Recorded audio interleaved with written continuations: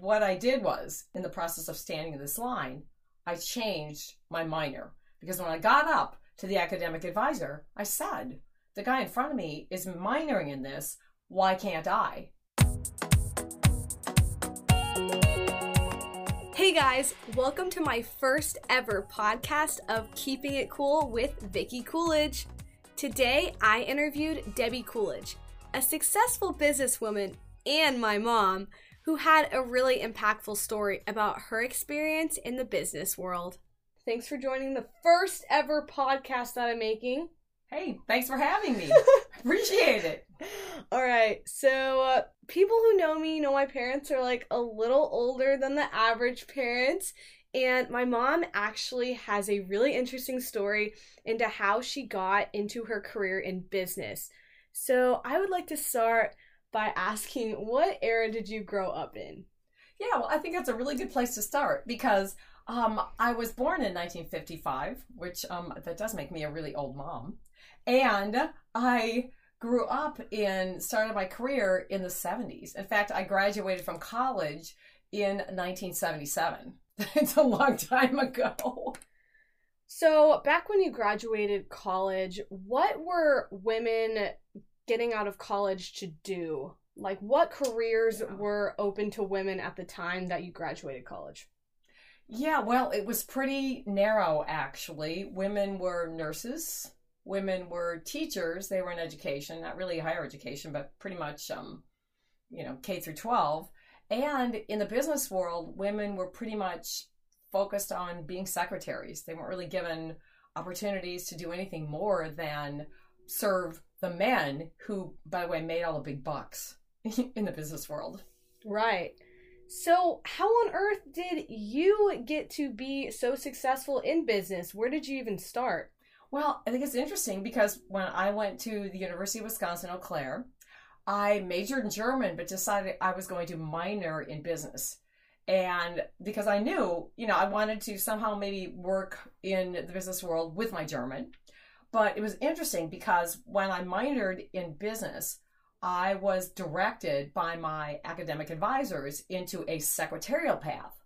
Only I didn't realize I had been directed into that secretarial path until I was standing in line next to a guy to register for classes who told me that he was minoring in business administration. And instead of taking shorthand, which is something people did back in the day before we had dictation services, he wasn't taking shorthand, he wasn't taking typing, he wasn't taking, the kinds of things about like how to create letters and carbon copies and all this kind of stuff.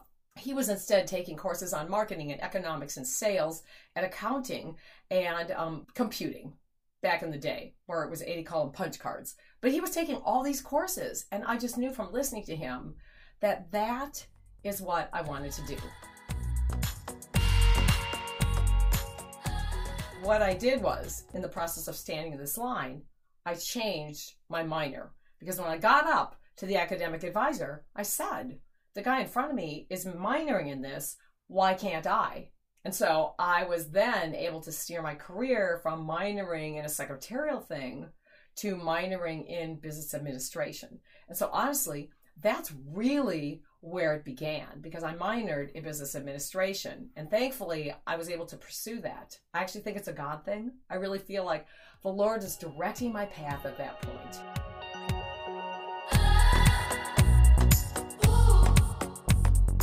After I graduated with a minor in business administration, it became the easiest place to kind of enter into the workforce. And back in the day, the EEOC, Equal Opportunity Employment Commission, was all over companies back in around 1977. And they were onto these companies because these companies were not providing an equal opportunity for women. In other words, they were segmenting women off as secretaries and in more service-related kinds of customer service areas and secretarial areas where women were not given the opportunity to make the big bucks that the guys were making.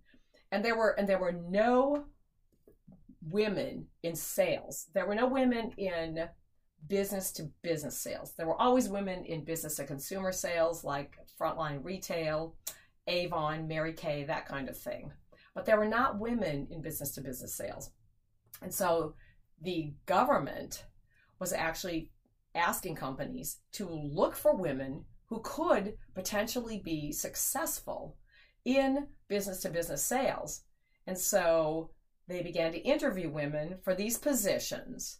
And when I then went for a number of interviews, when I showed up in the academic advising area of University of Wisconsin-Eau Claire, where I graduated, they took a look at my personality and said, oh my gosh, she reminds me of another person we just placed in a sales role.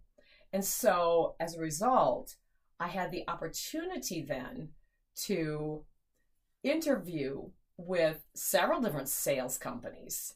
And I was selected primarily probably because I was a woman for a sales role as a district manager trainee at the Green Giant companies. It was a business-to-business sales role. My responsibilities were going to go to head out into brokerage firms who represented Green Giant into the grocery industry. It was a good old boys network. It was a man's job.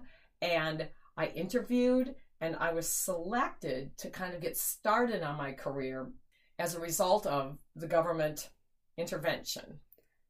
And so even though, the government was like, okay, we have the Equal Opportunities Act and you need to start getting women in the workplace, how were you viewed in a business setting? Did men look down on women who were in these roles because it used to just be a man's role? I think it was kind of interesting. The world at that point was changing, right? So this is the late 70s. And so I think this is a really interesting question, because I think that there was a fair amount of acceptance for women being pulled into those roles. I think initially some of the women were, and I recall there was at least one older gentleman who didn't like the fact that I was now in a professional selling role. So, there were some. I think the younger men who were maybe more my contemporaries, they were in my 20s, maybe they were in the 20s, early 30s, were much more accepting of women coming into the marketplace. But the older guys totally felt like we were stepping in and taking a job away from a man. And so they didn't really appreciate it. That also brings up another thought I had, though, because it wasn't just in the workplace that professional women faced discrimination. And I hate to say this, but some of the biggest discrimination I ever felt was actually in the church, because so many of the women were stay-at-home. They were focused on just families. And there became kind of this divide in the church between the women who work, right, in professional roles now, which is what I had, versus those women who stayed at home with their families. And a lot of church was still very focused on these women who stayed at home, got married, even if they had a college education, stayed at home with their families. And they were the ones that the church held up as the epitome of womanhood. And so it was hard to find my way in both spaces. It was hard to find my way as a professional businesswoman because some of the men did not want me. It was also hard to find my way in the church because I was kind of an anomaly, especially as I continued to work. And after I had a family, I continued to work. And so it was like, okay, they could understand maybe working when I was single or maybe working when I was married without children, but they couldn't understand in the church how I could work once I had kids. And so there was this, this limited amount of acceptance I felt there. I felt more acceptance in the business world, honestly, than I did in the church world at that point. So how did you get through that? Well, how I got through it is just, I knew the path that God had called me on, and I knew I could do both because I'm a high energy person. So it was never a question of do I work or have a family? And as you're aware, because you're my daughter, I've had two only children, 15 years apart. So I was always able to combine the career, and the family. So I never felt like I was sacrificing. I never felt like my children were sacrificing. I love my children wildly, you included, of course. And, I love my career wildly. So I just continued. And then people, over the course of years, there was a subtle shift even in the way the church viewed working women. It was like all of a sudden it became okay. And because society became less of a one income family and more of a you need two incomes to survive anyway, there came a tipping point where, the women in the workforce, the married women with children in the workforce, now exceeded those who were really choosing to stay home. And it was primarily driven out of economic necessity. But nonetheless, I think it was very, it created a tipping point to where it was no longer such an anomaly or such a difference.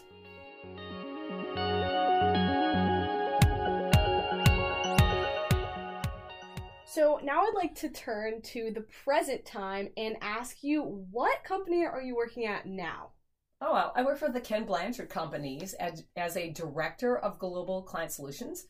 And I've been there for 25 years. So for people who aren't in the business world, what is a director for client solutions? Yeah, well, so what I do is I work with Fortune 100 companies who are headquartered here in the Dallas-Fort Worth area. Many of those Fortune 100 companies, as you could guess, would have global operations. So what I do is I sell them leadership training solutions that help their people lead at a higher level. It creates better leaders in organizations so that people can impact the performance of those who report to them. Wow, that's really awesome. So what leadership opportunities have you had in your job? Well, some of the leadership opportunities I've had are really client-facing. I was a sales manager at one point. I had 25 people reporting to me, 14 of whom reported to me through a sales supervisor. So I've had direct sales leadership responsibilities.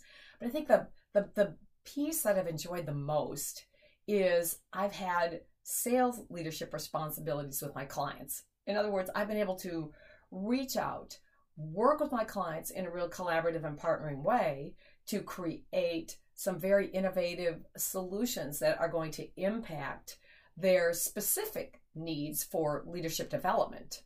So it's been pretty exciting and pretty impactful. And probably the thing I'm most proud of in my career is my work with Nissan. We did a ROI study, that's return on investment study, on our SL2 leadership framework. And we ascertained through that study that the work we did had a 452% ROI.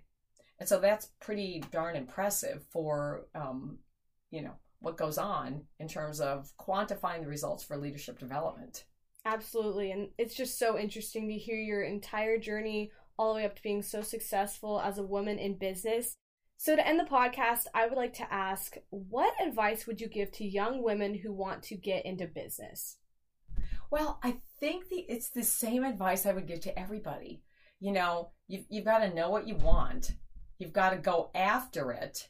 And then you have to execute. And by execute, I mean hard work. You need to be disciplined. You need to show up and stay longer than other people. You need to have the drive that it takes to success. In other words, don't ever stop. Believe in yourself, because other people won't necessarily believe in you, but you need to just believe in yourself. You need to create opportunities for yourself. Never be shy about asking your leader for additional responsibilities and opportunities. Continue to grow yourself, stretch yourself, put yourself out there in a really big way, and you are going to be successful. But never give up, because you are responsible for your own success. And nobody is going to hand it to you on a silver platter. You're going to have to fight tooth and nail for it every single step of the way. But trust me, it's worth the fight, because the rewards, the client relationships I have, the impact I've been able to have on people's professional lives and on people's personal lives is absolutely a phenomenal reward for a life well lived. Awesome. I love that so much. All right. This has been the podcast. Thank you so much, Mom, for joining the first podcast. I'm so excited to do this. And thanks so much for coming on. Thank you for having me, sweetie.